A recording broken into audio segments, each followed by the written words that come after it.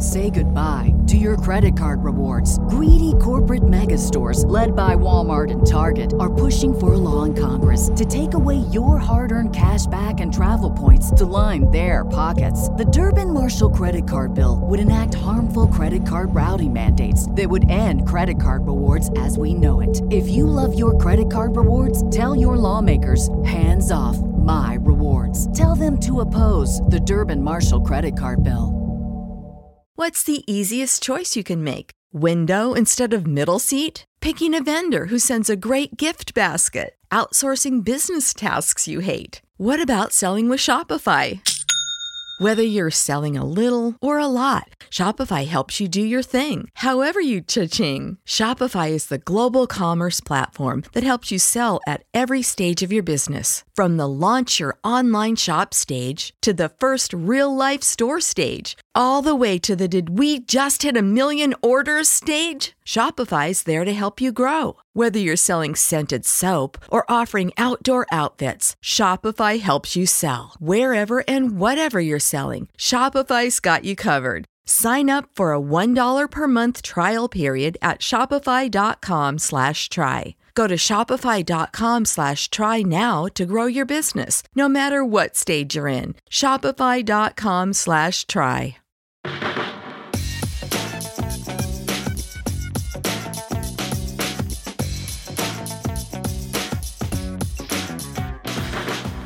Welcome back to the Barbell Medicine, Pain, and Rehab podcast. This is episode 3. I'm one of your co-hosts, Dr. Michael Ray. I'm a chiropractor located in Harrisonburg, Virginia, and I'm joined by my 2 co-hosts, Dr. Michael Amato, who's a physical therapist at Boston PT and Wellness. How's it going, Mike? Great, Mike. How are you? Not bad. We should have really just called this the Mike and Mike show, plus this guy named Derek. The MMD show. Right, MMD. Yeah. I'm also joined by Dr. Derek Miles, who's a physical therapist at Stanford Children's Hospital. How's it going, Derek? Good morning. So it's super early for you, 7:30 over there.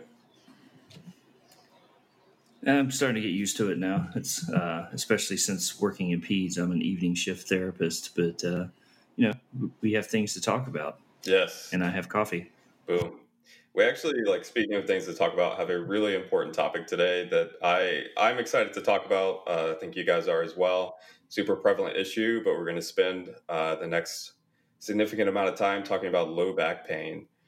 This seems to be both a highly prevalent issue, but also somewhat controversial about the narratives that surround it and then the things that we should do to treat it. So we have, as usual, an outline that we're going to go through today, try to cover as much as we can with this. And then we'll link in any articles that we think are pertinent to people reading as it relates to this discussion, especially for those clinicians out there. And so to make sure we have enough time, we're not going to waste too much time chit-chatting. We're just going to kind of dive into this topic. And so I think the first thing we need to do is define what is low back pain. And then for the outline, what we have here, if you've not read the Lancet 2018 series, that's probably at least for me, my go-to personal reference for low back pain at this point. I think both of you guys have read that series by now, right? Yes. Oh, yeah. Yeah. And so I think for all of us, it's a pretty good reference. And so I like how they talk about defining low back pain. They start off with this saying that it is a symptom, not a disease. And I'm curious to both of you guys' thoughts, why is that an important distinction? Well, I think it allows us to see that it's the whole multifactorial thing we like to talk about. If it was just a disease in and of itself, then we're always looking for some type of organic cause. And we know that there are outside contributors to all of that. And, if we say someone has knee pain, we're like, okay, well, what's going on? We go through a diagnosis, and increasingly we've seen it come into patellofemoral pain syndrome and different syndromes. And same thing with the shoulder, to where the organic side of it hasn't really panned out as much outside of a certain subset. And I think we're starting to see that move towards the same with low back pain, to where it's not necessarily that something is organically wrong in your low back, and even if so, we know that there's a high rate of healing, but instead it's more of a symptom of needing to look for what is going wrong at different levels of the system. Yeah, I think it kind of widens the scope and the angle of how we're like looking at how we treat pain and injury. And so it kind of feeds into that, like more of that biopsychosocial view, where again, like Derek said, you're not looking for this like super specific or like organic pathophysiological cause, since we don't have great evidence to suggest that is what low back pain is typically caused by. So Yeah, I think both of those are great perspectives. I like it particularly because it doesn't attach a diagnostic label to it outside of like, oh, you have low back pain for most situations. So we kind of can move away from this labeling system of like, oh, you have degenerative disc disease, and that's kind of like part of your identity, as we often see with people. So I do think, to you guys' points as well, this is an important distinction. And then the next thing is it's typically defined by location. So, like just basic anatomy, you're talking in between the area just below the 12th rib, and then at the inferior kind of gluteal fold. That's the area of what we call low back pain. Now, it can be associated with either radiculopathy or radicular symptoms. And that time we can have involvement of lower extremities, but that's not an absolute. And interesting enough, I'm sure as we go through this discussion, people will realize is for the most part, you really don't treat those cases all that differently, albeit the timeline might be slightly different. And I'm sure we'll get into that discussion. So, Derek, you already kind of touched on this a little bit about kind of moving away from these organic diagnoses as it relates to low back pain. And one of the articles we have in here that I like a lot is Lutz 2003, which kind of goes back through the history of how we've examined low back pain. Do you want to talk a little bit about that? So Lutz is actually a historical piece more than anything else, and it basically shows that as soon as we get a new answer donut, as Dr. Baraki likes to call it, we find a new problem. And back in the day when we first started getting x-rays, we started being able to visualize facet joints, and we started under the premise that low back pain was caused by facet joints, and there was an introduction of a lot of flexion-based exercises to open up the facet joints. And then later, as we started getting advanced imaging into MRI, then we started seeing a disc, and all of a sudden we're like, well, if we go into extension, we get anterior translation of the disc that should alleviate low back pain. And then moving forward with that, once we realized that wasn't really the way it is, and I've even seen some papers now showing some posterior translation of the disc with extension, then we started getting fMRI, and all of a sudden, all the pain was in your dorsolateral prefrontal cortex and amygdala. And the paper itself offers a broad frame perspective that Lutz's comment was, we have a tendency to prefer organic, visible diagnoses as etiologies. And it really gets into, are we exposing ourselves to our own survivorship bias, where we're looking for the holes in the problem are instead of the places where we really need to buttress up the system to make it stronger? Yeah, I think that's a accurate summation of it. And the interesting takeaway from this is like Derek and I have often talked about like there are no new ideas, and like when you look at Lutz, they kind of plot out over the past decades of how we've examined this quote unquote problem of low back pain, which is arguably maybe something we shouldn't even say is calling it a problem, but we've kind of ebbed and flowed between various things, like you were mentioning with the facet joints, and then with now the discs, which I think we're probably still very much in this disc era, so to speak. Like we still are looking for that to be the primary issue with people dealing with low back pain. And so we just tend to like to attach ourselves to these pathophysiological or pathoanatomical diagnoses. And what is the major issue with us doing that? Like what happens when we view this issue this way? Well, I think it sets us up for failure, because it essentially makes it to where like you're fighting yourself. And if we're going to make this to where you can start to heal yourself, I think it's David Butler who has the danger in me, safety in me acronyms. But really, like, we want to provide patients with safety. And if it goes down to, well, your discs are degenerated, your facets are arthritic, you have the spine of a 90-year-old, well, that's not really conveying safety to anyone. It's conveying danger. And whenever there's danger, a lot of times, like, your first inclination isn't to act. Like, you don't feel comfortable moving around. And, we had the papers back in the day that tried to get into like the increased tone in people with low back pain, which were farcical because it was just having someone lift up a 5-pound weight and basically scaption and saying there was increased surface EMG activity. But if you have someone who's really anxious and really like concerned that moving is going to hurt, they're going to be more rigid. If you walk through a haunted house, you're not walking through relaxed. You're about to get scared, so you're really tense the whole time. And if you're really tense the whole time, as much as we talk about bracing on a barbell, I think it's really hard to have a nice fluid squat or pull if you're constantly worried that something is going to happen when you squat or when you pull. Yeah, I think all of those are good points. I've heard you use the haunted house example several times. I think that's a phenomenal example. And if I'm interpreting what you're saying, we're basically giving people a lot of things to be fearful of with these diagnostic labels, and hence that kind of constrains their ability to be active throughout the day because of that fear. Amato, do you have anything to add to that? Yeah, and I think we take it for granted too about the lack of education on the patient side of like what these structures actually are. Like, we're comfortable with kind of thinking through like the disc changes and the facet changes, and we can kind of rationalize it and maybe de-threaten it.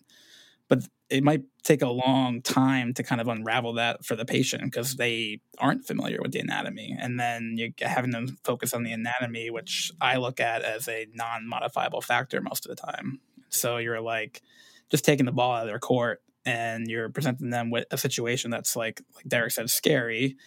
Doesn't really make a lot of sense if they don't have a strong background in anatomy and physiology.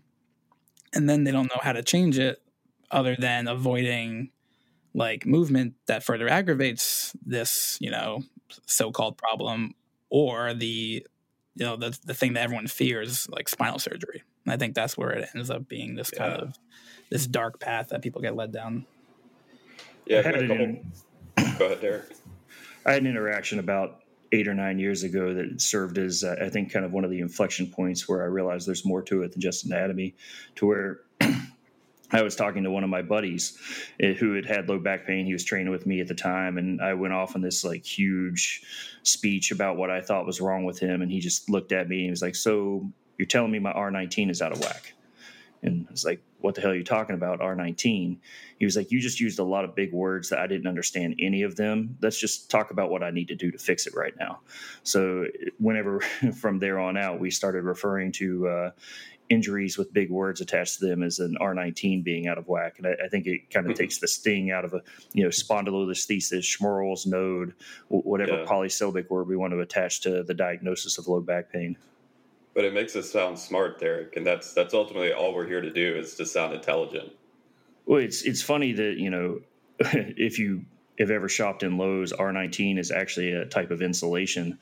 So there's a little bit of a metaphor there, I'm sure, about insulating the diagnosis from the prognosis as far as the patient is concerned. Yeah. I have a few thoughts on both of those things. I was trying to think back when you were talking to Amato, something kind of popped in my head about this. But, I remember what it was with self-efficacy. Would you guys say like if someone does give this kind of very pathoanatomical, and we will probably talk about this at some point, pathobiomechanical issue to the patient, to me, it removes their self-efficacy because they're like, well, it's my spine. Like, what do you want me to do about that? What are you guys' thoughts about that? I think you can, I think by presenting patho or by presenting anatomy changes, I think it just needs to be packaged in a way that presents it as like, this is what is happening, but it's not the entire picture. Because I think that's what ends up being the robbing of the self-efficacy, is like it gets painted as the issue. Like this is the factor and the only factor that is causing the situation. Whereas like you could flip it and you could have a really well communicative doctor who could say like, these are the MRI results, but we know that these are normal changes and that there are other factors that can align with that, kind of like what we do when we have to de-threaten some of these situations. But I think on their own, they're they're okay. They're like, we should make them as neutral as possible. But I think that's when it gets flipped into like this negative lens, and then that is when you can start robbing somebody of their self-efficacy. Well, I don't think we have any really good evidence that we can like truly say that as it comes to low back pain. There is the Setchell paper on like the impact of clinician words, but I think the counter group to us, they can say that you guys don't have evidence to support you're stealing the self-efficacy of these people, because we get into this with the self-efficacy locus of control conversation all the time. But there is good evidence for a phenomenon like learned helplessness, where if you constantly tell someone they're not very good at something, all of a sudden they're not very good at something. And I think when it comes down to painting someone as a brittle, fragile human, you're not really likely to do things that are going to increase resiliency there, because you're under the impression that anything you try and do is going to break you. Yeah. I think if we were to distill this down, it comes down to context and how we choose to view this issue. And so if we hinge ourselves, and we've talked at length about these two models, but if we hinge ourselves to the biomedical model, it is very much like you are your disc, or you are your facet joint, or you are X, Y, or Z, spinal degenerative disc disease. And then that's how we frame the problem, which means now any subsequent intervention is designed to go after and correct that problem, which can lead to all sorts of unnecessary interventions as we've seen over the years. And I think ultimately that's kind of what like Lutz is getting at, is because we prefer these organic diagnoses, all subsequent downstream interventions are trying to correct that. And to what something Amato said earlier is we need to frame this as a much larger picture that, sure, we can't negate biology. Like, that is your spine. Those are the changes that we're seeing, but it comes down to how we frame it. And it turns out those are perfectly normal changes oftentimes, especially throughout life as we're aging. So maybe we should try to move ourselves away from what we're seeing on imaging and move more towards, to your point, Derek, what do they currently need to do to help themselves get out of this situation? When I think the conversation I have with a lot of my patients and clients isn't necessarily where are we going, it's where do we need to start. Because if you look at achieving a lot of goals or making progress in anything, if you're so focused on, like, the easy example would be retiring with X amount of dollars, it's hard to start investing the small amounts that are going to incrementally add up over time. Whereas if the focus is on, well, this week I need to put $50 in my 401k, that's a much easier thing to look at and be like, okay, this is part of the process. And the process slowly adds up over time. But I think we've been so sold by commercials on TV and Instagram ads and a bunch of idiots that, like, the goal should be to be pain free. But if you even look at the scale, it's a 0 to 10 scale. So we have 10 options for being in pain and 1 for being out of pain. So just the probability of that alone, the odds of us going straight to 0, like, that doesn't work out really well for us. Yeah. I think that's a really good point on the pain scale. So kind of moving forward a little bit, I think part of this process, also to your point, Derek, is to, as far as it goes to pain, is we probably need to normalize this process a little bit, because it would appear that much of society today thinks like, oh, if I experience pain in any regard, A, I shouldn't experience it, and B, what's the fastest possible way I can get myself out of this and, potentially prevent it in the future. And as we're seeing data on the prevalence rate of low back pain, especially the world point prevalence rate, it's quite high.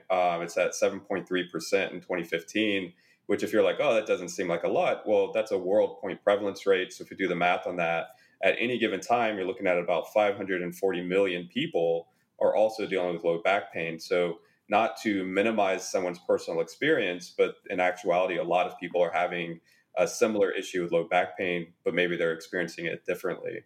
What are you guys' thoughts on that? Well, I thought it was interesting because I forget. I'm pretty sure it was a Lancet paper was talking about its prevalence and cost and so on being such a factor, was also very in relation to population growth. Is that what they were saying?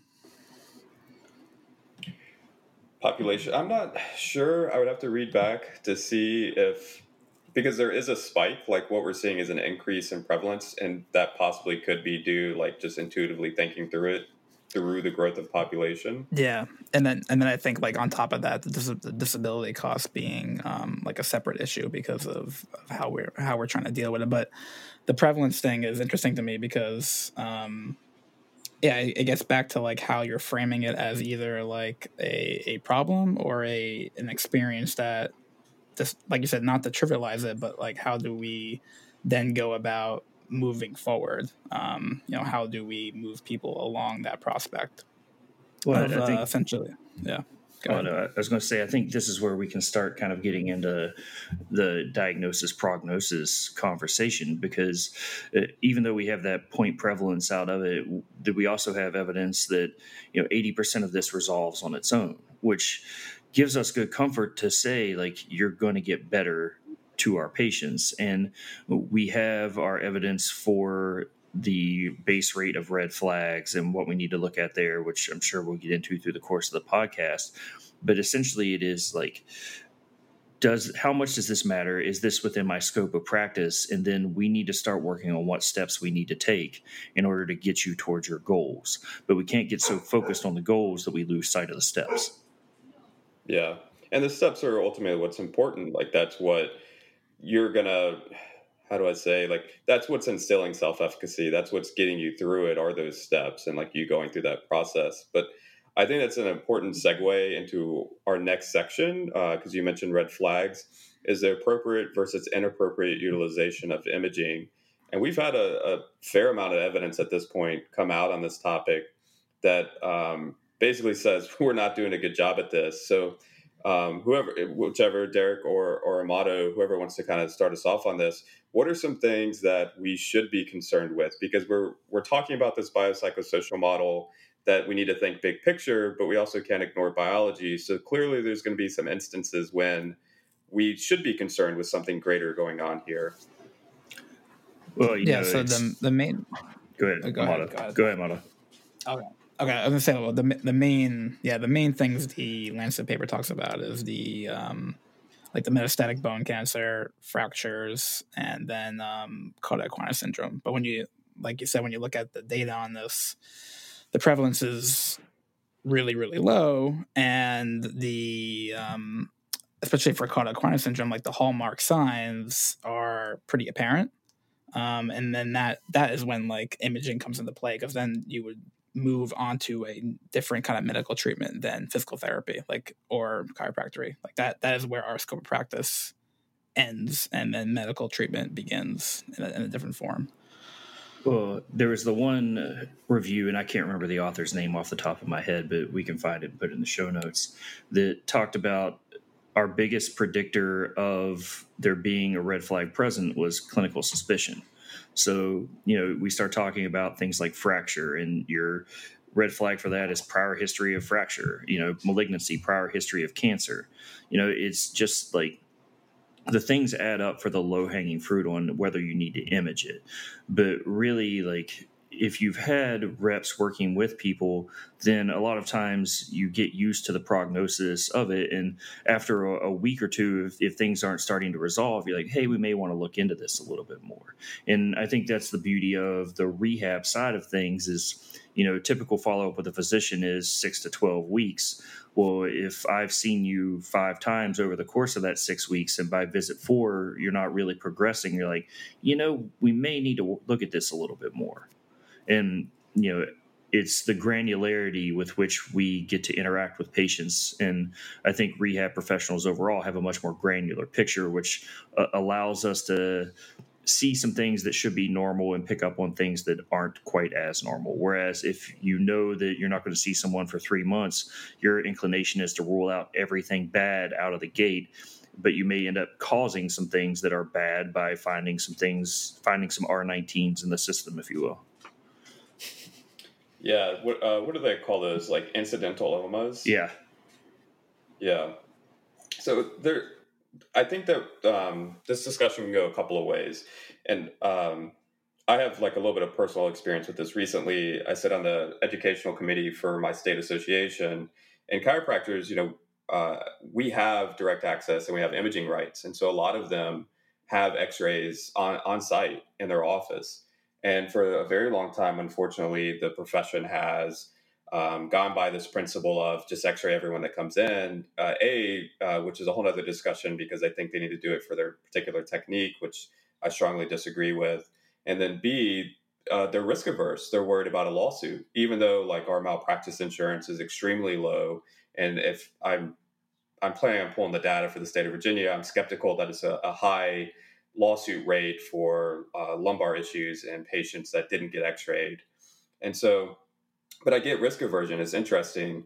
I think that if we have the knowledge of when it's appropriate to order imaging and when we should be doing it based on clinical suspicion, that should give you confidence in knowing that the majority of low back pain is going to self-resolve, it's going to be okay, and what are the things I should focus on versus unnecessarily worrying myself as the clinician and then worrying the patient as well. And so we have like the Choosing Wisely campaign that came out a number of years ago at this point that still doesn't appear to be getting adopted very well, even though there's like 20 national organizations at this point from various healthcare sects that are supporting it. And if you guys are wanting a reference for that, that'd be Lemmers, I think it was Downey 2018, that was saying that our imaging rates are still increasing over the past 21 years at like a 50% increase rate for complex imaging for MRI and CT. It's like we have these educational campaigns out there saying when should you be doing this and when shouldn't you be doing it, and yet we're completely ignoring them. And I think most of it is because of risk aversion. And so to Amato mentioned this, there's only like 1 to 4% of cases that are dealing with low back pain presentation that actually warrant imaging. And this does require, to Derek's point, your ability as a clinician to critically think through this process and have a decent subjective interviewing ability. And so we have like coupled questioning for fracture and for malignancy and for infection and for things like progressive neurological symptoms. And so all of this, if you're curious, especially if you have the ability to order imaging, you need to be aware of these guidelines. But all of them say collectively that you should not be ordering imaging in the initial 6 weeks of initial consultation. In the initial 6 weeks, there's no evidence for most situations outside of these 1 to 4% of cases that you should be ordering imaging. And like, I know I'm kind of going off on a rant here, but this is a super important point because there's a lot of negative downstream effects of unnecessary imaging, from the clinician misinterpreting results, talking about the incidentalomas, to if the clinician misinterprets it, the patient then misinterprets it, and there's a lot of unnecessary fear mongering. And Derek mentioned earlier the Suchel paper. There's also the Darlow paper that we see where these negative effects kind of come through. I don't know if you guys have anything to add to that. I know I'm kind of ranting at this point, but this is just because of how it affects the chiropractic profession and an entire profession that has direct access and ability to order imaging. I think this is a really important topic. Well, I think we've set the expectation that, from even the client side of things, that you need imaging. And it's, you'll see like free consultation, come in for imaging, and everybody wants to know what's wrong, but it's more complicated than that. I had a client a few weeks ago that wanted to go get an MRI, even though he was back to running and cycling pain-free. I was like, so what's this going to tell you? And he's like, well, it's going to give me the answer to what's going on. And I was like, well, let's play a game real quick. Let's say you have your MRI and you have facet arthropathy at L4, L5. You have a grade 2 anterior listhesis at L3. And then you have degenerative joint disease at L3, L4 with a Schmorl's node and some modic changes at L1. Did anything I say mean anything to you? And he was like, no. It's like, well, that's what your MRI report may say. So does it really give you the answer, or are you just waiting on someone else to tell you what's wrong? Yeah. And I think, and there's so many things that could go wrong, like depending on setting and context of, me giving you your imaging results, how I frame those results can be extremely impactful. If I were to say everything you just said, and then I followed it up with, but we have strong evidence that this is pretty normal aging adaptations based on your age range, and people readily present with these things and they're asymptomatic. That is a very different frame set than, I know my father-in-law wouldn't care if I talked about this, is he recently had an onset of low back pain, went to a physician, they did imaging, x-ray, and MRI, and they gave very similar results that you just gave, but it was from the standpoint, and I quote, if you don't take care of this, you're not going to be able to walk again in the future. which is an extreme statement to make to someone, but also to take those findings and try to predict the future is damn near impossible to say those things. But the negative effects from that type of language are going to be far reaching. It comes back to the utility of what it means in like a healthcare setting, because like taking an image of a spine, you can have a lot of uses for that. But like I think in your like primary care kind of setting, the main utility, kind of going back to what Derek said, like setting the expectation, we're doing it to clear red flags. And if it's clear, then the report to the patient should more or less be like, it's normal. Kind of like if you were to get like a blood test or like a urine analysis, like your lab results came back normal. I think that's pretty much it. Like its utility as a look for, cause and explaining pathoanatomical changes is just, I don't think that we have no evidence to say that is going to improve outcomes. Obviously, we have evidence to suggest that might even be detrimental, but I think it comes back to like seeing the utility of what the image actually is. So that's a super. Go ahead, Mike. I was going to say that's a super important point that Amato just made about outcomes. And we do have solid evidence on that at this point that, and this is from Lemmer's 2019, that it has a negative impact on outcomes, but it also exponentially increased healthcare cost and utilization, meaning that because I've given you that narrative on your MRI, every subsequent intervention is hinged to fixing that. And so we see increased rates of injections, increased rates of surgical interventions, increased visits for rehab professionals, even increased hospitalization, increased medical utilization. Well, if I'm using more things on you, that naturally is going to increase cost. What were you going to say, Derek? No, I was going to play devil's advocate for a minute because, a lot of the people listening to this are not healthcare practitioners, and they're going to be the ones experiencing symptoms. And I think thus far we've talked about centralized low back pain. So my question to you two would be, when someone has radicular symptoms or colloquially sciatica, pain down their leg, when would that move the needle for you starting to look towards imaging? Based on what I've seen in the evidence thus far, none. It would have to be where I consulted on the case and they were having radiculopathy or radicular symptoms. And despite intervention and time, it kept getting worse. And then it progressed to things like loss of bowel or bladder movements. Then I would start getting a little more concerned with more kind of sinister things going on that I would need to investigate. But even all of the clinical practice guidelines and the Choosing Wisely campaign consistently state, regardless of radicular or radiculopathy accompanying symptoms with low back pain, that is still not a reason to order imaging during the initial 6 weeks of consult. Oh, I'm with you. I just wanted to hear someone explicitly say it. Oh yeah. Because I know you are. Because I end up, because I get this question a lot from patients too, and I'll use the same thought experiment. I'll use the example of like, okay, we get the MRI and it shows a disc change. It's not gonna change our current treatment process unless what Mike had said, they're getting those advanced symptoms of like either complete motor loss or bowel and bladder changes. But that is a different scenario that ends up being more of like that medical treatment area. Yeah. And I think, to be clear, these cases are unicorn cases for all intensive purposes, but they do still occur. And as clinicians, we need to be aware of like, what's the subjective history I should be taking? What's the clinical physical exam I need to be doing in order to assess the situation accurately, and then decide how to move forward. And again, just to reiterate, those are cases of malignancy, which for those, the coupled questioning is a personal history of cancer, not a family history, a personal history of cancer, accompanied with things like unintentional weight loss. Not I decided to cut my calories and lose some weight, completely unintentional weight loss. The next would be a recent history or ongoing history of infection with accompanying fever and sweats. Another one would be a fracture, like Derek mentioned, which would be a history that gives you clinical suspicion to think the person has an acute onset fracture.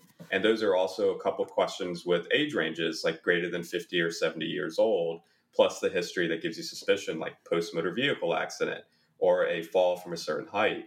And then the next would be like what Amato was mentioning, which are the progressive neurological symptoms that are worsening after consultation, or the initial onset of cauda equina syndrome, loss of bowel or bladder function.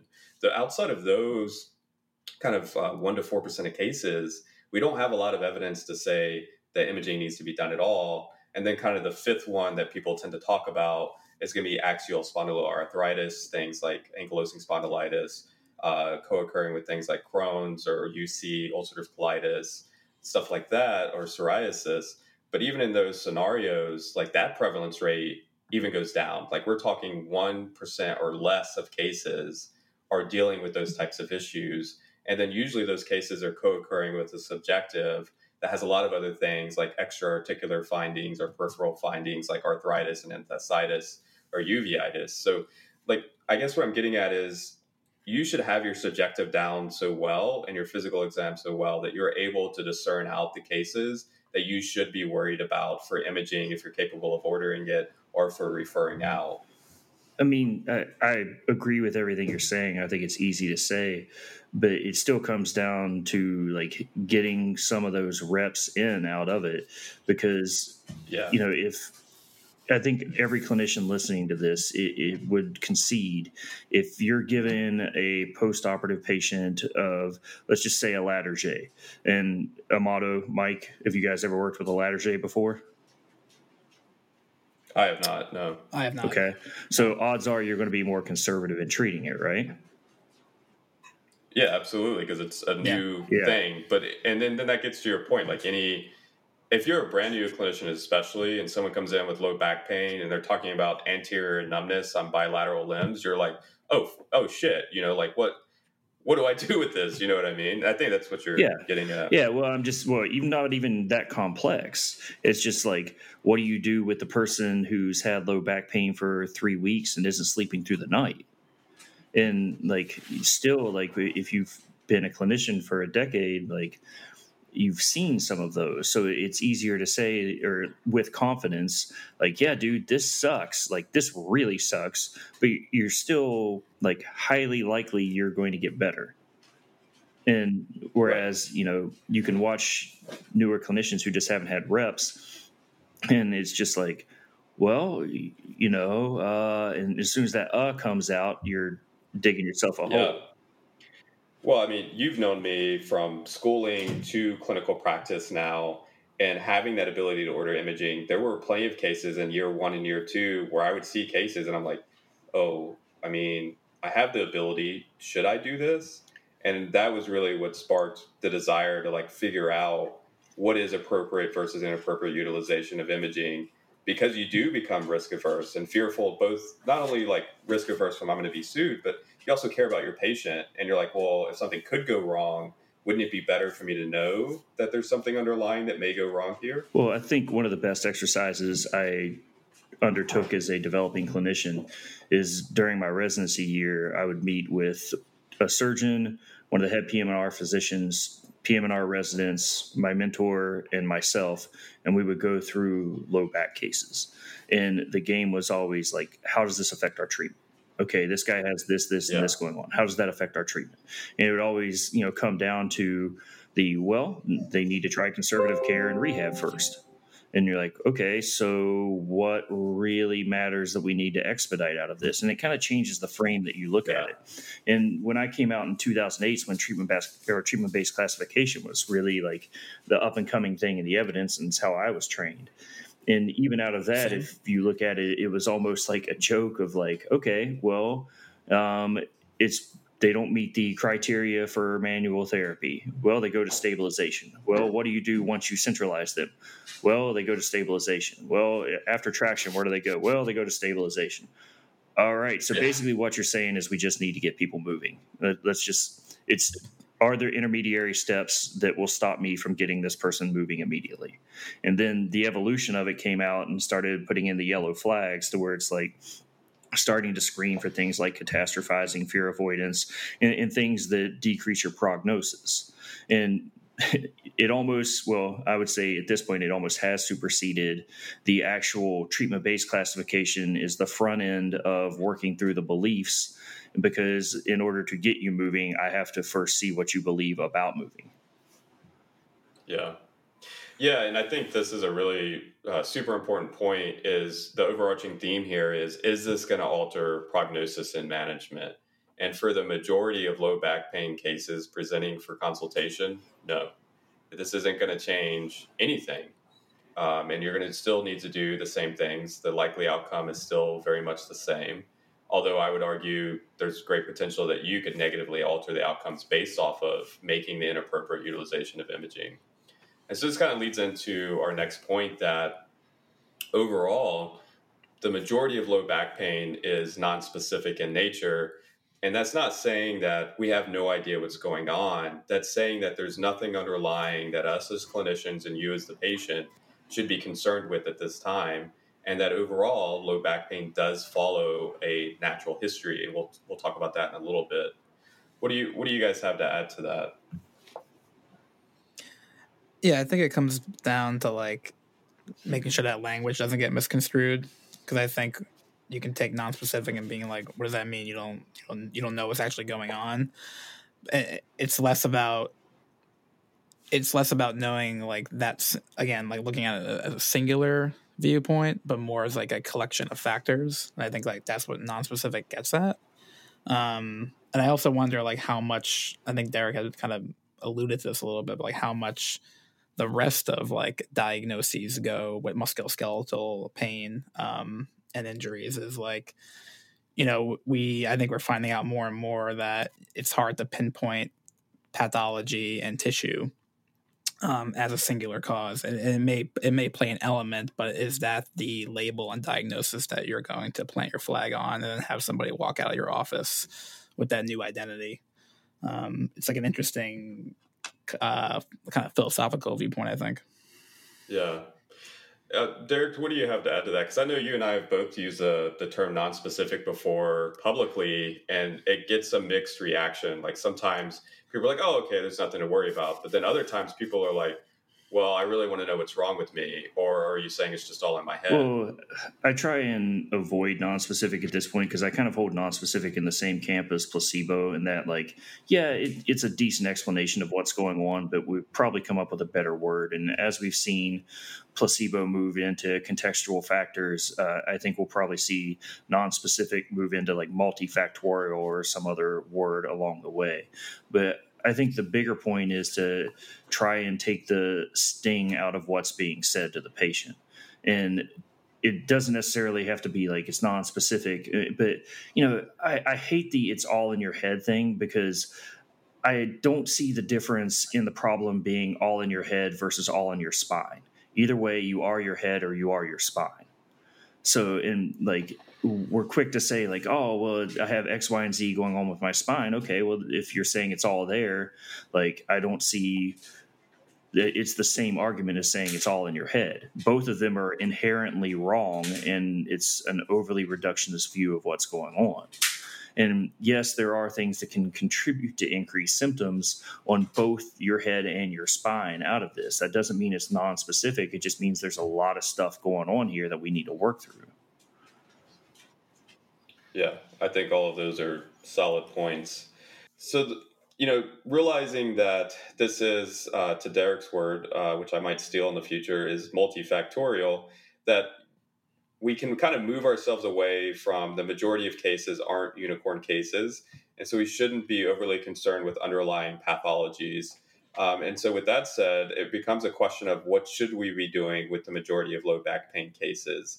And the evidence is becoming more and more clear on this, although I think that we tend to use some of these terms that we're about to talk about rather loosely, and we don't really talk about how to actually implement these things, which to Derek's point, we probably need to get practice at these reps and doing it in clinical practice. But the first and foremost isn't going to shock anyone. Like the majority of guidelines on this for low back pain and also in general for musculoskeletal pain is education, that we should be educating people about low back pain. And I'm curious to you guys' input, what does education mean as it relates to this topic? I would say it has to. Derek's kind of drilled this as like the prognosis of it. I think the education about the prognosis of low back pain is probably the first thing you need to kind of like go through before you start doing anything else. And in this case, the prognosis is that most cases improve with time.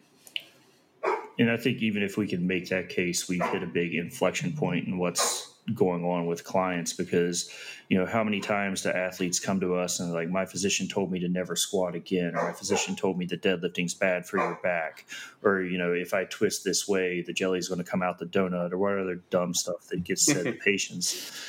When it really comes down to, like, we forget that stress doesn't have a positive or negative. Like, stress is stress, and we need stress in order to adapt. And, you hear the trope of like, well, we just need to be stronger. Well, I think too often we forget the second part of the sentence. It's like, strong enough to do what you're trying to do. And if it really was just like treating low back pain by getting people stronger and being strong was protective, we would never see powerlifters hurt their low back. But they're trying to operate up at like the top end of the curve of what they're capable of doing. Whereas, someone who is a retired 65-year-old living in Ocala, Florida, who golfs, like, they probably don't need the same capacity, but they still need to develop the capacity for what they're trying to do. And the good part about resistance training, and I would argue like you could extrapolate this into like yoga and some of the other stuff that has some low level evidence as well, is like you get to see that you can do things that you couldn't do before. So it's like, well, I went from 65 pounds to 85 pounds on my deadlift. Well, that's awesome. I'm doing something I've never done before. I didn't think I could do that. Well, 4 weeks ago, I couldn't touch my toes, and I'm doing that now. Well, that's great. It's not necessarily like what the exercise is specifically doing to the tissue. It's the fact that like you get to see you can do more than what you think you were capable of. Yeah. And I think all of those are great points. Education, I'm blanking on the name of the paper. Maybe you guys will recall. It was an editorial. I think it was by like O'Keefe. Yeah. It really, really, really good. We'll put it in the show notes. I highly recommend anyone that wants to read more on how to educate, go read this. It is an editorial, but I think they give really good insight onto doing this, because we talk about education like, oh, we all should be doing it, but then no one really knows how to educate, like actually implement it and teach patients about this stuff, which would be, the natural history, which we've already talked about. Most get really good improvement in pain and disability in the following weeks of onset. And then kind of debunking myths, to Derek's point, about movement and activity and things that they can do while this is regressing back down, while being, kind of being active and taking control over the situation for themselves. And then, with that said, like, I think also a major point of education is we do know the reoccurrence of low back pain is pretty decent. It's about a third of people who develop low back pain will most likely go on and to re-experience it at some point in life again. So part of education maybe should be us normalizing low back pain, but also here's the things that you could do when you do have an onset again, rather than saying, let's just get you out of pain and kick you to the door. If this comes up again, here's what you should do. What do you guys think about that? Yeah, it's kind of like painting the process as a process, and that it's not going to be just a linear, like you're in pain now and then you're going to get out of pain and then that's it. Not to like set up the expectation of like you should expect to be back in pain, right? But that if this happens again, one, it's more or less normal, and then two, this is how we can like move forward so that it becomes less of an issue in disrupting your life and function, and you can get back to like what makes you. That's kind of the way I view it.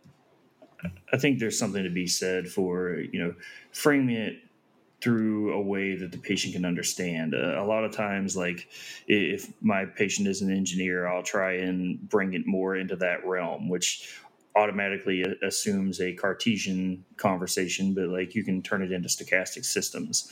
Like I'll never forget one time I was talking to a client, and like while we were doing the evaluation, he said, "So it goes," which is a Kurt Vonnegut reference. And I was like, "Oh, I got this, dude." Like it's like, cause I knew I had like some way to relate, and I could start framing it through like slapstick and like Slaughterhouse-Five and those things. And it's meeting the patient where they're at, no matter like where that is. But in that same regard, that also means that you as a clinician have like that you're relatable, which sounds like really counterintuitive, like base level. But like if you come across as this like huge information asymmetry person, or like, this is the way you need to do it, this is what's going on, then like the person's not going to relate to you. They may listen to you, but you're not like as far as affecting long-term change, the likelihood of that happening is going to go down dramatically. Yeah, you've got to find some common ground and just get to know the person that you're helping, not their spine or their back, but who they are, and find some relatability.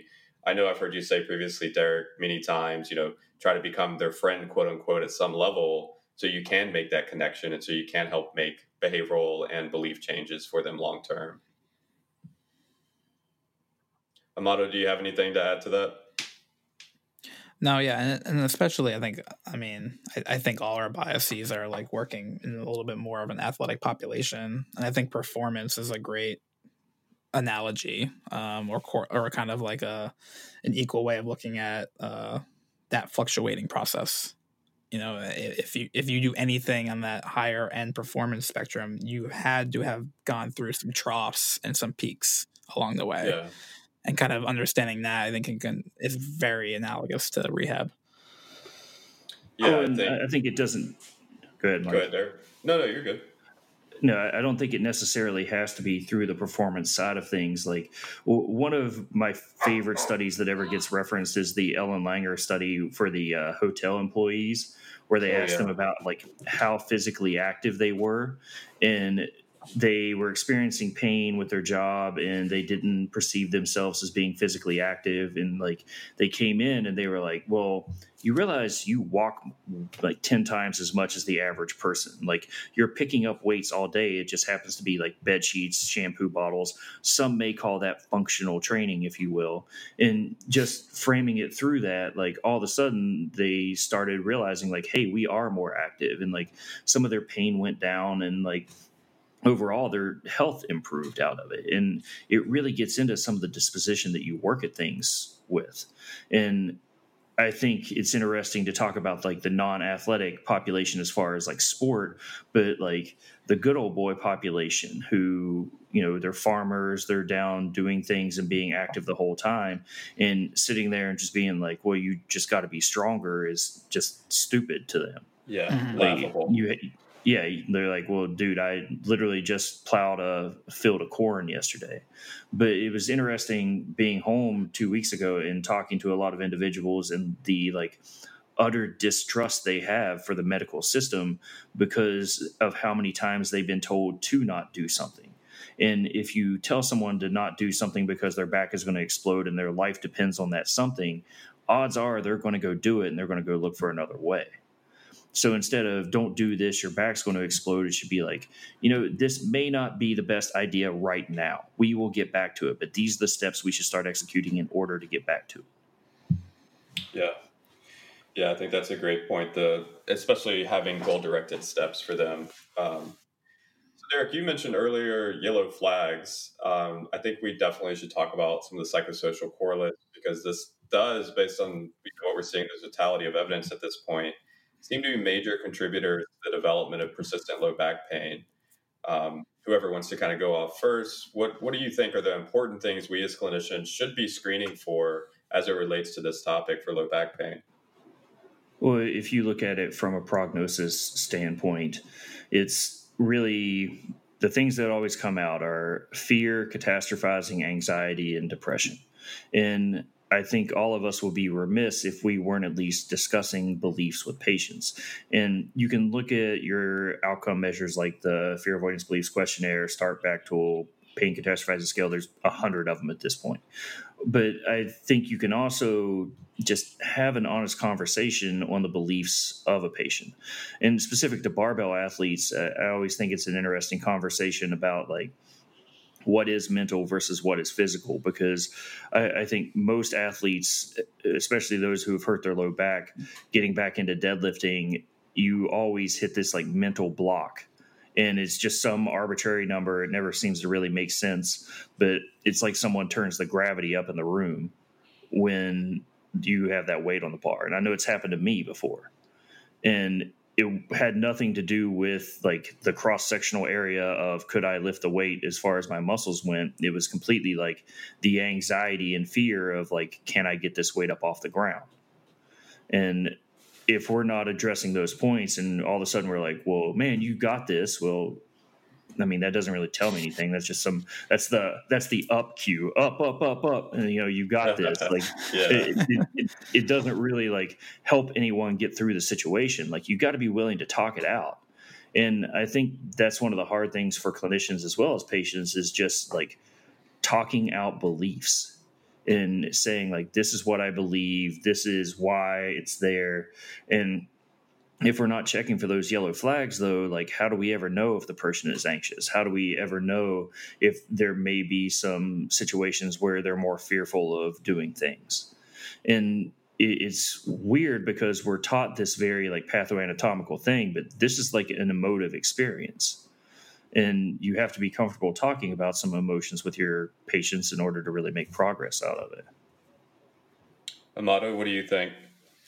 Yeah, I would agree with that. And like it, like how can you kind of enter their space and have them actually allow them to tell you their story and then pick up on the cues and then like go down those paths, because it's all about that like shared dialogue and that narrative, and you're going to learn a lot more about what's actually like what they're actually suffering from. And I'm like a broken record on this kind of stuff, but it's not just the shoulder pain. There has to be something else along, or the back pain has to be something alongside it that is the next level deeper, or the third level deeper. What is it about the back pain that is seeking or causing you to seek care? Because it's not just the pain. There's something else alongside that. There's a intentionality and an attachment to that pain. And for some people, it's like, you just don't know. You have to like go down those paths. For some people, it's like, I don't want to end up like my dad who had a bad back, or I need to walk down the aisle for my wedding. It could literally be limitless because of what makes the person the person. And I think you're getting down to like, then what are those emotive responses that are attached to it, and then you can kind of explore that, because the beliefs don't exist in a silo. You can't just treat the anxiety in a vacuum. That's not like how it works. Yeah, I think it's oftentimes we forget these things are environmentally related or contextually related, and we have to figure out how is this symptom that they're dealing with affecting their life, which does take these conversations, which I think is like a really great counter argument for wanting to use passive modalities as it relates to low back pain, because it is much easier to just be like, lie on the table, let me do something to you, versus sit up and let's have a conversation about some beliefs and thoughts that you have and some fears. I mean, serious human issues that we need to address in order for you to not only get through this current situation, but also to be able to get through any future occurrences if it does happen. And so Derek named off a couple of things that I do think are pertinent topics, like kinesiophobia, fear avoidance behavior of movement and activity, catastrophizing, which would be just consistently worrying about your back and what's wrong with your back. And that kind of is this rumination over the situation and then magnifying the situation, like, oh, well, they said I had spinal degenerative disc disease. What if I bend down and I do have something go wrong and I'm paralyzed from it? These very like dramatic increases and worry and what the meaning of pain is and what are the negative things that could happen. And then one really important one that I also think is a big knock against using passive modalities for this issue is learned helplessness. And Derek brought this up earlier, but it's this idea that I'm not within control of the situation. There is something wrong with me and I need someone to fix it for me, versus us admitting together, like, yes, you're having this symptom. Let's figure out how you can get yourself out of this. And I'm kind of just this guide helping you along the way. I would say those are the two big ones. And then also depression does tend to be something that co-occurs with persistent low back pain that we want to be aware of in case there's something else we need to do for the situation. Do you guys have anything to kind of add to that? No, I think that was a good explanation. So, we talk about working through these narratives, and I think when I was looking through Instagram, because I asked yesterday, send us some questions, and we'll get to those definitely here in a second. But one that kept reoccurring was, how do I do this? Because we talk a lot about working through beliefs, and I think the biggest fear from a clinical side standpoint for clinicians is, how do I challenge enough and try to alter belief systems, but doing it in a controlled manner in which I don't have this kind of backfire effect or have this this issue where they don't want to work with me anymore because I challenge their belief system too much. Do you guys have any kind of pointers to help people out with that? I think it goes back to what we were talking about earlier about trying to find ways to meet the person where they're at. And especially having the advantage of having multiple interactions versus it spaced out more. It really is like finding a way to build a relationship, because none of us have ever changed our mind from someone who we didn't like. So step one, if we're really going to talk about changing someone's mind, should be trying to develop some type of bond out of it. And it's contingent upon like each person, because no two of us are the same. And you think about it, like if you're just going up to go meet someone randomly out in public, you're not going to like open by like, if you come out of the gate and you're like, I'm a vegan CrossFitter atheist, like everyone's already turned off. You probably So, have a like, T-shirt on that says that. So. yeah. Well, but like if you open with that, you're going to put people off. And in the same time, if you open with someone in pain, like, well, we do pain neuroscience education. Well, chances are they're already like backing away from it. Like if you're going to have the conversation, like you don't lead with that. You come around to that. Do you guys, because I'm just curious, I know I don't. Do you guys actually say, like, we're going to pain science or pain neuroscience educate you? Or do those words even actually come out of anyone's mouth? No. I'm positive. I am willing to say that I have never said that to a patient.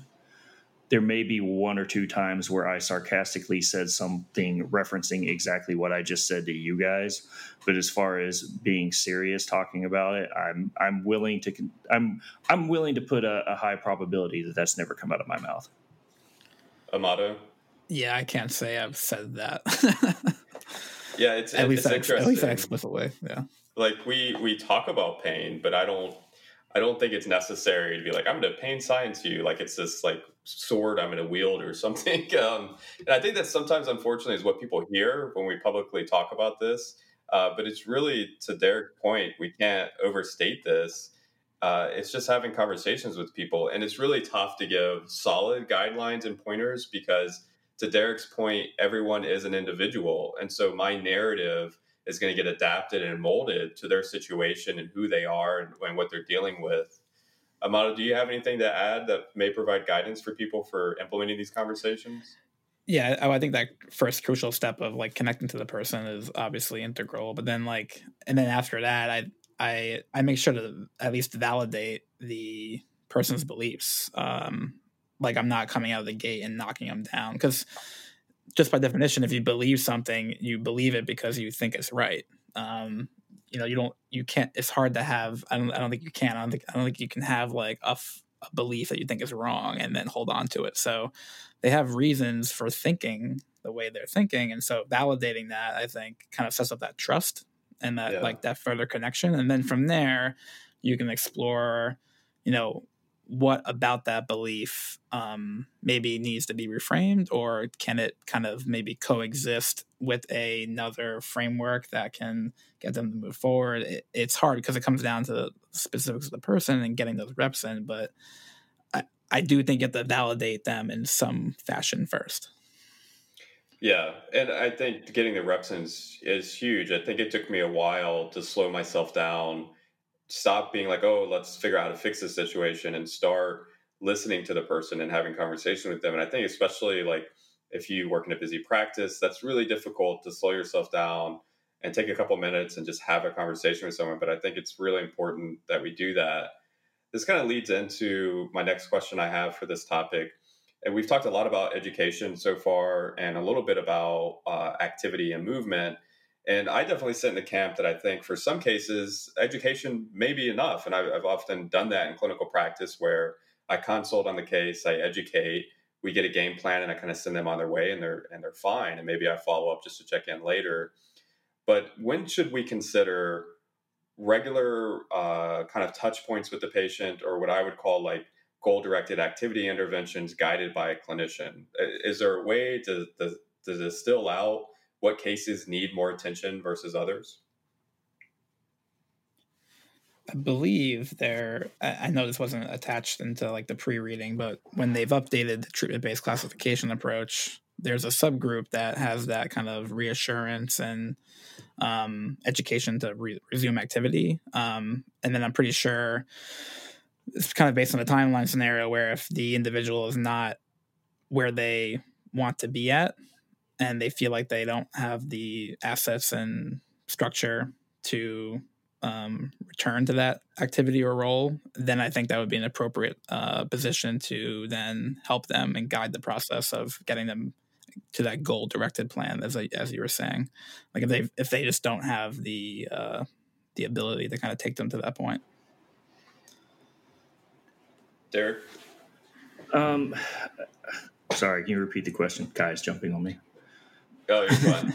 I was saying, like, we've talked a lot about education, and I do think there's a subset of people that respond really well to reassurance and education, and then I don't really have to follow up with them with a lot of touch points afterwards. But there also does seem to be a subset that needs more attention and more guidance throughout the process. Have you figured out a way to kind of decide this person probably can just get educated with the consultation and then they're good to go, or this person probably needs a lot more of my attention? Well, I think the easy answer to this is there is some evidence for some outcome measures like the Start Back tool that identify those that are at a lower risk of converting into chronic low back pain. But in the same regard, I think a lot of it is literally asking the client, like, do you feel comfortable going out and doing this on your own? Well, if the answer is yes, then like that's a pretty easy one to figure out what's going on. But it's still like giving them the understanding of like, listen, I'm here if you have questions. Like it doesn't need to be like, this is a black, white, I'm done with you today. I'm filling out the discharge paperwork. It's like, you got this. You seem to have an understanding of the plan. Let's see if you can go execute it. And if we need to tweak something, let me know. And then there are others where, okay, well, what do you think about this? And it's like, well, I think I need to get some help on this. And then, then you start having conversations about frequency. And other ones, I think you can start picking up out of the gate that there's going to be a lot that you have to work through. And, if someone comes in and they have prior beliefs about it being their degenerative disc and their Schmorl's node and their QL is tight and they need to have adhesions relieved, like I'm not getting that in one visit. Like there's some stuff we're going to have to work on there. Yeah, and that's pretty much how I do it, is just through our conversations and me asking you questions like, how confident do you feel like you can go on and return to activity and do the things that you want to be able to do? That kind of tells me how much time, we're going to have to probably spend together. And that's not saying like, because I really hate this kind of stuff, and it's pretty prevalent in the chiro world, is like, well, I'll see you 3 times a week for the next 6 weeks and then you'll be good to go. It's not saying that at all. To Derek's point, is we very much should let the patient kind of guide this path. And while working with them, figure out when do they feel comfortable going on and do things. And sometimes that requires a little bit of nudging by the clinician to say, hey, you've got this, like you can go on and do this. You don't need me as much. Or maybe we need to spend a little bit more time together working through some of these narratives and getting your confidence back up. So it's very individualistic, but I think there are things you could be on the lookout for their belief systems that they're telling you about, whether they have high kinesiophobia, whether they're having catastrophic thoughts, if they're very anxious about the situation. Those kind of things can tell you how should I frame up my frequency of visits and stuff like that. Do you guys have anything else to add to that before we transition to all of our favorite topic, guruism and low back pain? I'm ready for it. Let's do it. Go into the deep end of the BS. All right, let's make sure I can keep my blood pressure down this segment. So a lot of the questions came up from Instagram about this topic, so I thought it was important to put it in. Guruism and low back pain is basically getting at, we've talked about all of the medical issues that may arise as very unicorn cases that we should be worried about, but there definitely exists in the world of low back pain a lot of people who think they have it figured out, and they're narrow framing the situation to this one weird issue with your low back. And if we can just fix that, all of it's going to go away. And so I've heard throughout the years all kinds of stuff, and I'm curious to what you guys have heard as well. But from I have a tight psoas, or my QL is not firing on one side, or I have pelvic asymmetry, or I have a leg length discrepancy. I don't know, my diaphragm's not working the way I need it to work.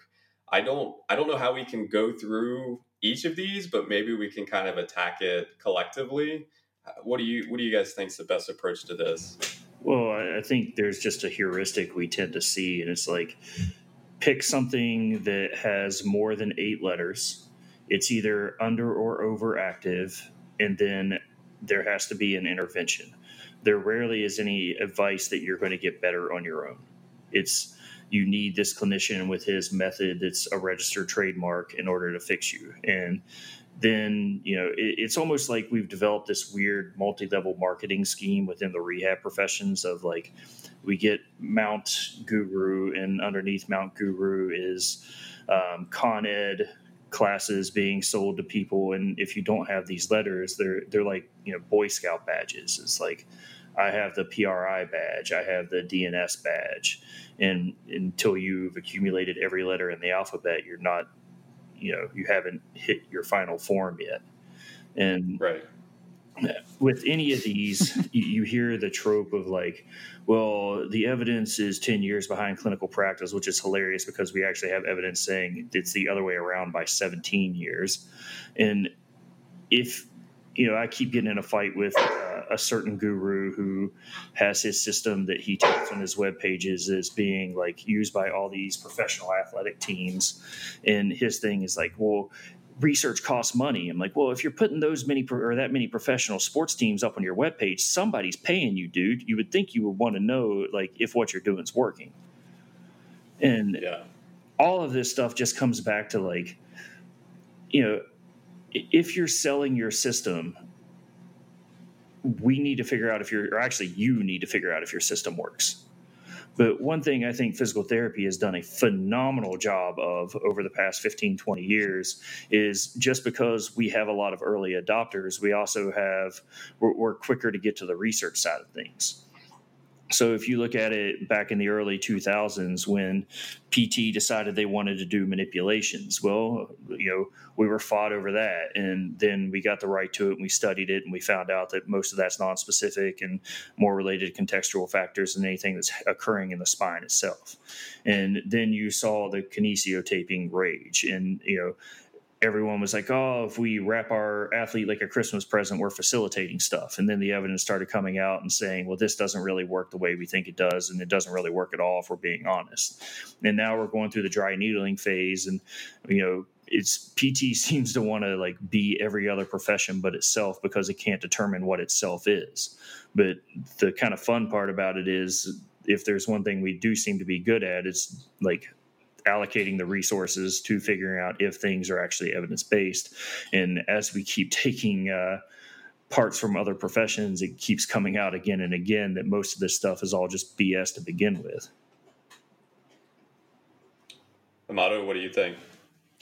Yeah, I mean, if I had to take like a large swipe at the entire thought of what guruism is, it kind of comes back to our last talk about like this epistemic responsibility of like you should obviously be able to learn from people, especially people who have been around for a little while. But I think those people need to kind of get themselves out of the way, and you should be learning how to think, not what to think. And we've said this before. And so like a lot of these guru systems or these kind of like linear process kind of, solutions, it all comes back to like, this is what to think. This is what to look for. This is what to kind of solve, where you're not expanding that kind of open-ended critical thinking process. And none of these things that come up seem to allude to that at all. It's usually just like, this is the way, and now if you learn it at a deeper level, you will get better results, rather than trying to like expand how to think about it.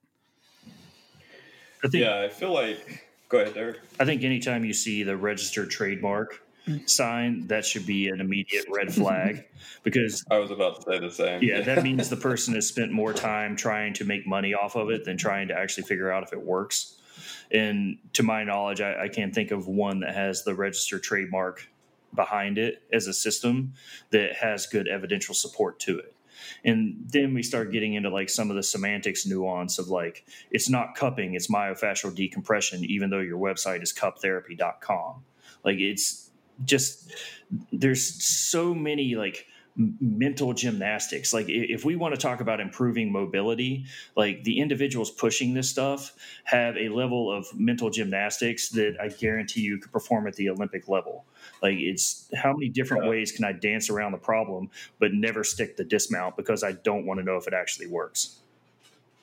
I mean, I've said previously and written this that if you've ever seen the show Mad Men, most of the rehab professionals' ability to market would rival Mad Men's best person in the entire show for marketing abilities. It is mind blowing. And then when you find yourself in conversations with these people, it is mental gymnastics because they can literally just dance around it or come up with new names or say new things that try to explain why their method is the method.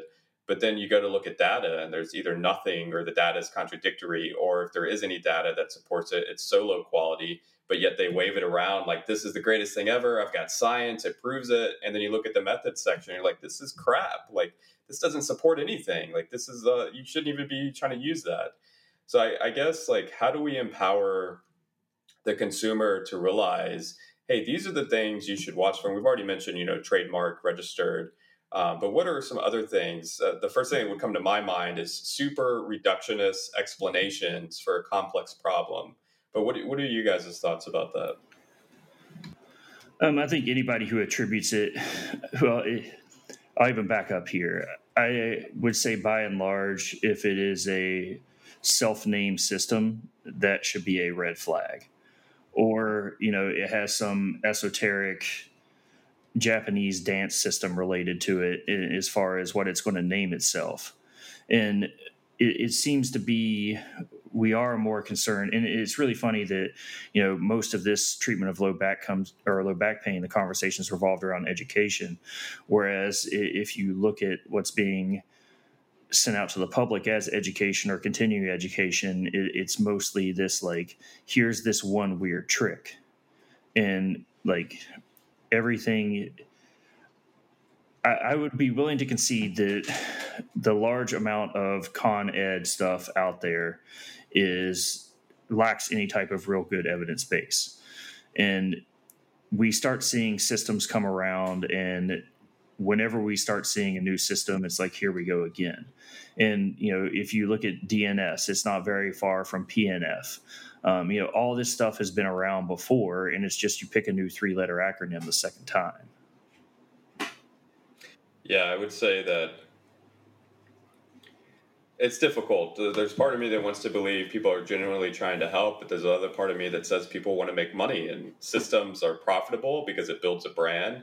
And then I started calling continuing education con ed because that literally what it feels like sometimes is you're just conning people into believing your method, and it makes you a lot of money. And then, the clinician goes out into the world and thinks that that is the thing they need to do to help with low back pain. And the really, really tough part about this conversation is people tend to just get better. And then we attribute that getting better to this method that you utilize, which builds this anecdotal experience and evidence, and then it sells even more, which is a whole nother conversation in and of itself. Amato, what do you have to add as far as like helping arm consumers against some of the silly BS? It's hard. I mean, it's super challenging. And I think from a consumer-based standpoint, I think you just have to question like what you're looking for, and then from that, like, what are the venues you're looking towards. I just don't think, like, I mean, if most of these people are getting their information from social media, and I know that we have social media accounts and that we're part of it, it just seems like the ceiling is pretty low, and I just have a hard time recommending much of anything because there's going to be some other motive going on in terms of like either making money or gaining followers. And again, like, I'm being a little bit contradictory because we all kind of play in the game. But we have, like, we have to, not to cut you off. Like, I think we have no choice at this point but to be in the game. You know what I mean? Yeah, and I think one of the things for me, and I don't think this is a complete like way out of it, but looking for authenticity, and then like humility, and having people being able to be questioned and provide answers and like change their mind and provide evidence. Like if you're seeing that from the either the group or the individual, then at least you're like able to enter a space where there's some ambiguity, uncertainty, and then that way it's not being sold as like this is the black and white solution to the universe. Because if I think people have a pretty good sense of like when people are being authentic versus being like a like kind of sleazy salesman. Yeah, I would hope. yeah. Yeah, I like that, like humility, and to me, that would also mean the ability to say things like, "I don't know," we don't have evidence on that, or "That's a really good question," stuff like that. Because people have other interactions with like other people in their lives who where it's like going to the mechanic again. Not that we're mechanics, but like you've had instances where you trust somebody's knowledge base to kind of give you information, and you don't have to know exactly that entire subject, but I think people have like that kind of innate like something else is going on here, or I'm not fully trusting in this, and like kind of listening to that and further questioning. And then upon the further questioning, you should probably see things either solidify or fall apart. Okay. So I think like a good way to frame this up as well will be to answer some of these questions. So I just want to take about the last 10 minutes or so to kind of do a couple of questions from Instagram that we got. We actually got we got a ton. There's no way it would be a whole nother podcast just to cover all of them. But let's start off with this one. This is a good one that I hear a lot. What does science tell us about the effect of different sleeping positions and low back pain? This is from an Instagram person that I now really like their name, which is Ron Swanson Superstash. What do you guys think about that question? There is no good evidence that a certain sleeping position is better for your spine. I think here we start forgetting that most of our grandparents slept on, hay bales and on the ground. And, we haven't always had these luxurious mattresses that propose to do all kinds of crazy things to us.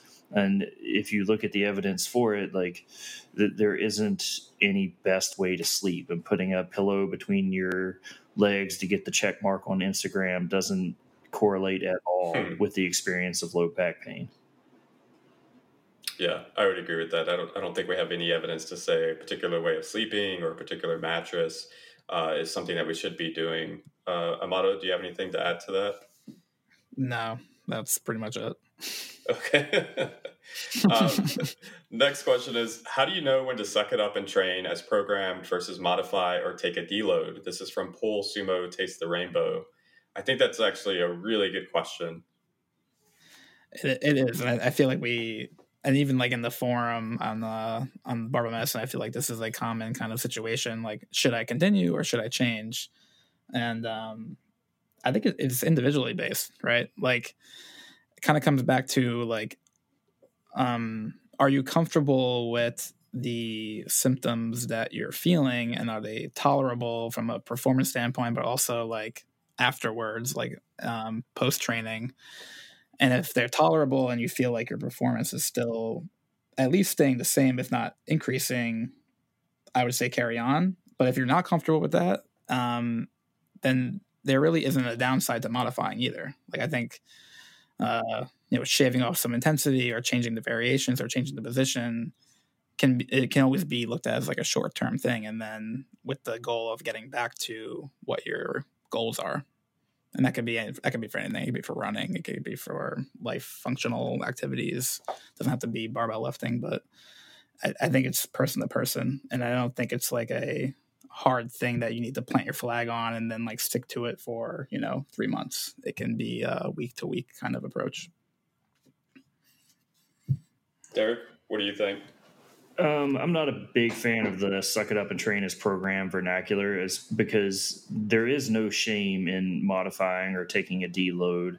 And I think too often we fall trapped to our own machismo of like, well, I can just grind it out. And I think sometimes the what are you going to do, not train, like the sentence stops there. It's not what are you going to do, not train as programmed. Like you're still getting out and doing something, and there's no shame in that. And occasionally that's what needs to happen. But the more we sit there and just keep committing to doing something that's beyond our reach because we can suck it up. I mean, that's the turning an 8 into a 9 or turning a 9 into a 10. Like it's not sucking it up, it's being honest with yourself. Yeah, I agree with both of you guys, and I think to frame this is an idea that this is just a process. Like I'd rather talk to people 20 years down the road and they're still being physically active and working towards their goals and doing the things they want to do in life versus they just keep trying to push through. And it gets to the point where then the activity that they're trying to work at is no longer enjoyable. It becomes this hassle just to go into the gym and do things. And we just stop wanting to adhere because we've lost interest or we're tired of feeling a certain way. So I think really just trying to frame this from we all have to make changes in programming, and there's nothing wrong with that, and it's perfectly acceptable. And it's a long term process. It's not a week to week, month to month, year to year. It's decades. This is something we hope everyone keeps doing throughout life. So the next one would be what does popping and crunching sounds when I move my low back mean? This is from Bangarang Barbell. It means you're human. I like that. It's yeah. There's doesn't mean anything bad. We all click, pop, crunch, and it's not indicative of anything bad going on. It's a welcome to the party thing. It's all of us have our own little nuances. It's just a lot of times we don't pay attention to the little sounds we make until we start experiencing some pain. Then every little thing becomes weird. Yeah, I think once the symptoms are a part of the equation, we try to assign the popping to the symptoms, and we try to have these false correlation findings type things. Amada, do you have anything? No, yeah, I just try to make it as like it's part of a normal process, and you probably don't notice it when it's happening when you're not in pain. So it may just be one of those findings that this doesn't hold a lot of water when you look at it in terms of pain and function. So next question is a small twist on the ascent of the squat related to weak low back or glute medius to stabilize? This is from Van Hanen. Oh, I wish I had my biomechanist on the podcast right now. Yeah, the easy answer to that is no. And all of this stuff is going to be multifactorial to get back into it. And sometimes you just have a habit, as it were. There is evidence, like long-term wise, that like certain things can contribute to a little bit of variance in squat. A weak quad is actually one of the big ones, but really, if you look at the variability of people squatting like person to person with whatever history they have, there is a high prevalence of variability. And to say we first, and God, I don't want to go down this road. We first have to talk about what even constitutes a weak low back. If you're going to call it weak, how are you going to quantify that? And could it be your rate limiting step in some of the performance? Possibly. Is it weak? Odds are if you're squatting, you're stronger than the average Joe out of the gate. Yeah, it almost gets at, what is normal when it comes to biomechanics, and it's so individualistic that it's extremely difficult. I don't even know, because I'm thinking through this, would I address this? If the person's not having symptoms and it is their quote unquote normal, and objectively they're still performing well and improving, I'm not even gonna draw attention to it. It's just, oh, that's how they move, and we just move on. Amato, what do you think? Yeah, and again, I don't want to go down this path either, but it's kind of looking at movement and how you think about how movement happens, and if you're thinking about it in terms of weak versus strong individual muscles, I think that doesn't take you very far if you look at it in more of a global perspective of how movement can be a self-organizing kind of dynamic systems model. But that is beyond the topic of this conversation. But that the end result of a movement is much more than weakness versus stabilizing versus strength. It goes beyond that. Yeah. Okay.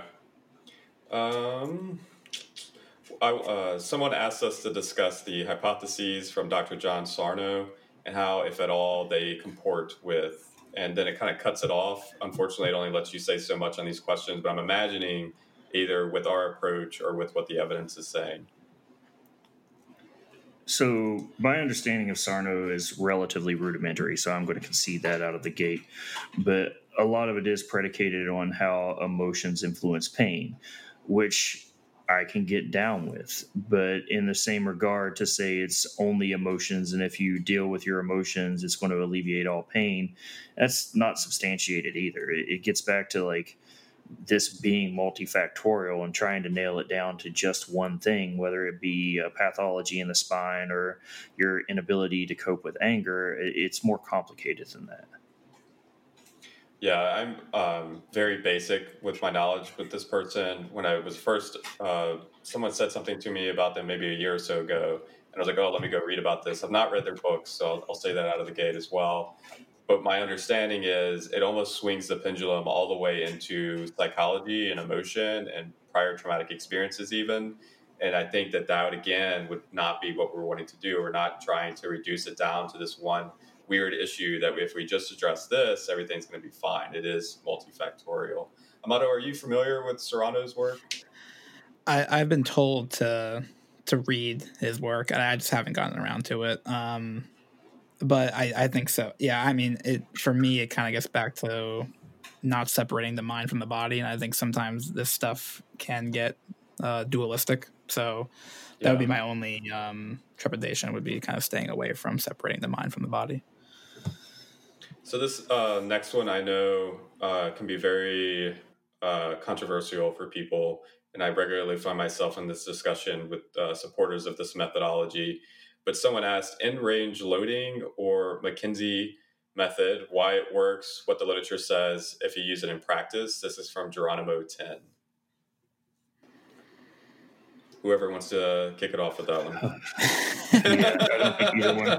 Well, I don't think either one of us are very excited about this. Why it works? Because it's movement. I mean, if, in the same regard as we were talking earlier about if you add, in fact, I think I actually said this earlier, adding some weight to a bar is no different than going to yoga and adding some range to what you're doing or some skill. So getting to in range is just like you're slowly increasing what you're tolerable to. There's nothing special about it. And like the literature would say, there's nothing special about it as far as like biomechanical going on. It's exposure. Yeah, I think my biggest concern for the McKinsey method is just that it's somebody's name attached to this method that you have to go get certified with. And I don't know how it is currently because I just don't keep up with it, but I know previously it seemed very hinged to biomechanical factors that I don't think we have strong evidence to support those narratives. But if you were to just say to me, well, I want to get someone who's experiencing symptoms when they flex forward to touch to put on their shoes, I want to get them doing more of that movement. I'm like, that makes sense to me. But I don't know. My concern is when we go get certified in this method, now every time we view a person with low back pain, we're trying to fit them into that assessment or that protocol. That's just not how it works. And the evidence doesn't seem supportive of that either.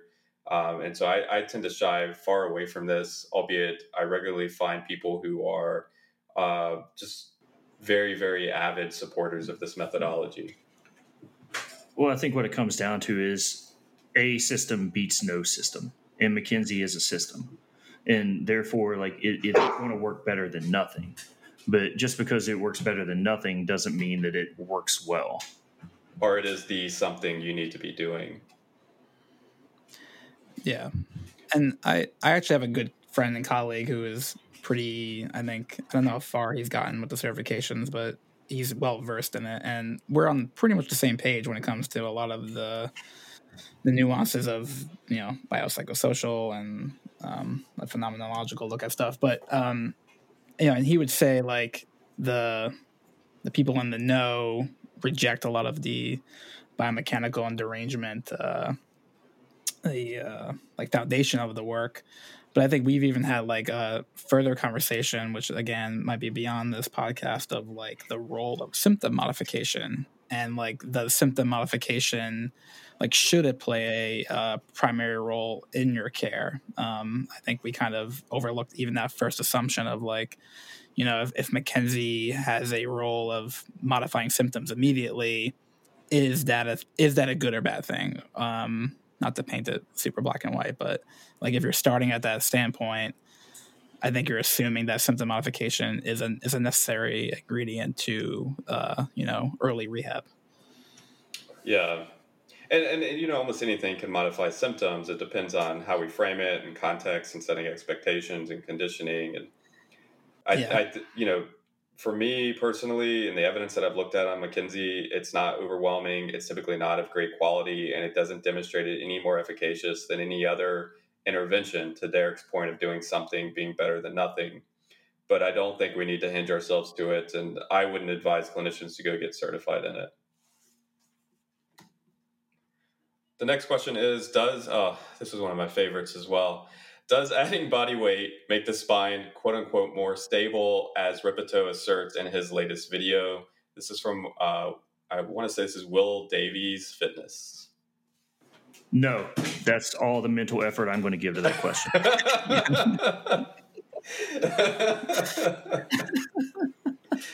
Yes, the answer is no. Gaining weight is not this one weird trick to fix your back. Neither is to make some people go on a frenzy. Neither is deadlifting or squatting or resistance training, although there is some utilization for it based on the individual's goals. I could see advocacy for it. You're not in pain because you're not deadlifting or squatting. Both of those are they operate from a completely false premise. And I don't know that we need to go any farther unless Amato wants to talk more about it. No.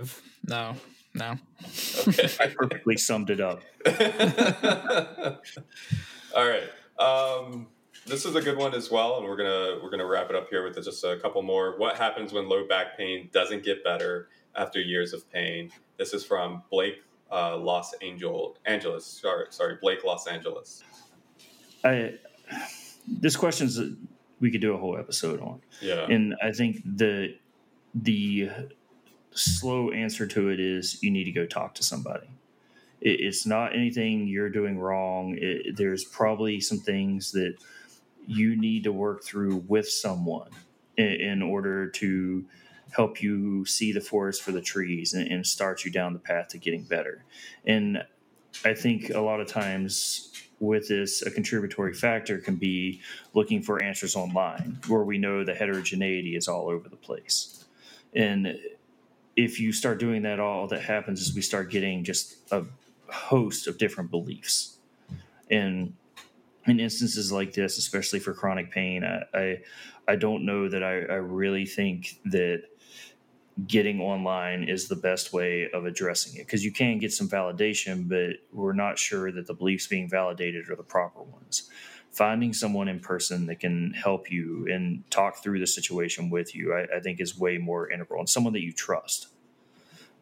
Just because there's way more going on to it than just any type of structural thing or it being all in your head or, whatever we want to assign it to. And until an individual like this can find someone whom they trust and whom they're going to work with to get better and concede it's not an easy fix, they're going to be fighting an uphill battle, and it sucks. And I think the concession that it does sucks is really a step to moving forward. Yeah, like everyone at some point in their life is going to need some kind of guidance through a difficult time. Like you just can't do it all on your own. And then finding that right person who can help you or that right group who can help you is challenging, but kind of like what Derek said at the end is someone you can trust, someone who's willing to work with you and kind of meet you where you're at and kind of see you as a person and kind of can form that team with you and take you along the path rather than trying to sell you a new solution that's going to be a quick fix or something. Yeah, I agree. I think that if you're dealing with it for years on end, finding someone that you trust and you can work with in person is probably going to be a really good idea to help you work through this process and figure out for you as the individual what's going on and how best they can help you kind of work through this process and give you coping mechanisms. But I will say that it's not just because you're experiencing it persistently throughout the years, it doesn't make you abnormal. And I think that's important to state here. The next one would be, we've really already talked about this one, but I think we would be doing this a disjustice if we didn't touch on this just briefly. Exploring different schools of thought around low back pain, specifically McGill. Whoever wants to go first, go. A system works better than no system. Yeah, and that's no system is better than another according to the literature right now. But having some heuristic with which to operate in is always going to be having no heuristic with which to operate in. Yeah, and I can see how a system like McGill has helped people, because it can give you a little bit of that self-ownership of doing something for yourself. But like Derek said, it doesn't make it inherently better than something else. It's just that it's a step in a direction, but it's not the end all be all. Yeah, and I think my only concern with McGill, or one of my concerns, is the narratives that tend to surround it. It's very hinged to biomechanics and pathoanatomical, quote unquote, things. That gives me a lot of pause with recommending that route to anyone. And then oftentimes when I've worked with people who have bought into McGill's methodology, they think they have to do those big 3 exercises or the world is going to end. And that really concerns me with appropriate utilization of people's time and what are we conditioning people to. Let's do 1 or 2 more. All right. Let's go with, is it unrealistic to expect resolution to persistent pain? I don't know that it's unrealistic, but I would say having that as an end goal could be perfectly reasonable. But I think depending on how you're focused on the timeline of that goal is probably a wrong way of framing it. And if pain has been present for a really long time, then like expecting it to go away immediately is probably not the best way of looking at the situation. But it comes down to what we talked about earlier of like, can you do a little bit more and then a little bit more? And you'll hear people, and I've talked with some of my patients, like I can still feel the radiculopathy down my leg. Like I could draw you a line of that dermatome, but it doesn't hurt. It's not pain. It's just there. And I think like it depends on what your perception of it is and whether you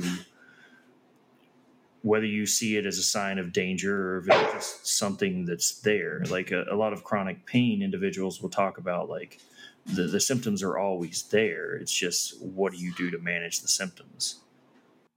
Yeah, and I think an important thing here is the distinction of expectations, that we do want to see people expect things to get better, that it can be a negative if the expectation is, oh, this is just never going to get better. That needs to be a major talking point for the clinician then. Amato, were you going to say something? Yeah, and it's going to be individual to the person, but there is some evidence to say like that acceptance and commitment therapy can have an improvement in function and disability. So again, not like ruling out the opportunity of, expecting there to be some improvement in the pain experience itself, but that it can go beyond that and that you can make steps towards reclaiming your role and who you are as a self to make you just the person who you want to be, essentially moving forward. And that there is evidence to say that you can do that, and that despite the pain, you can still like live well and be like an active social person. 100%. Absolutely. Well, I think on that note, this is a good stopping point. Hopefully we have provided some insight into low back pain and how best we could deal with it based on the current evidence. As always, if you have any questions, feel free to reach out to us. We're all on social media. We have not forgotten about having Peter Stillwell on here. They are still coming on, he and his co-author, on July 29th. We're going to record that podcast, so that will be out in the near future.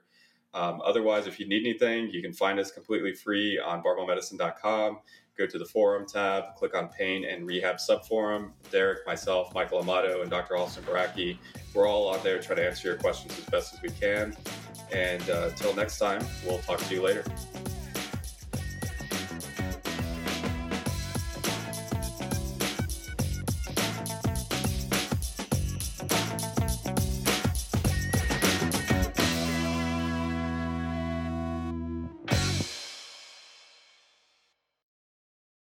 say goodbye to your credit card rewards. Greedy corporate mega stores, led by Walmart and Target, are pushing for a law in Congress to take away your hard-earned cash back and travel points to line their pockets. The Durbin-Marshall credit card bill would enact harmful credit card routing mandates that would end credit card rewards as we know it. If you love your credit card rewards, tell your lawmakers, hands off my rewards. Tell them to oppose the Durbin-Marshall credit card bill.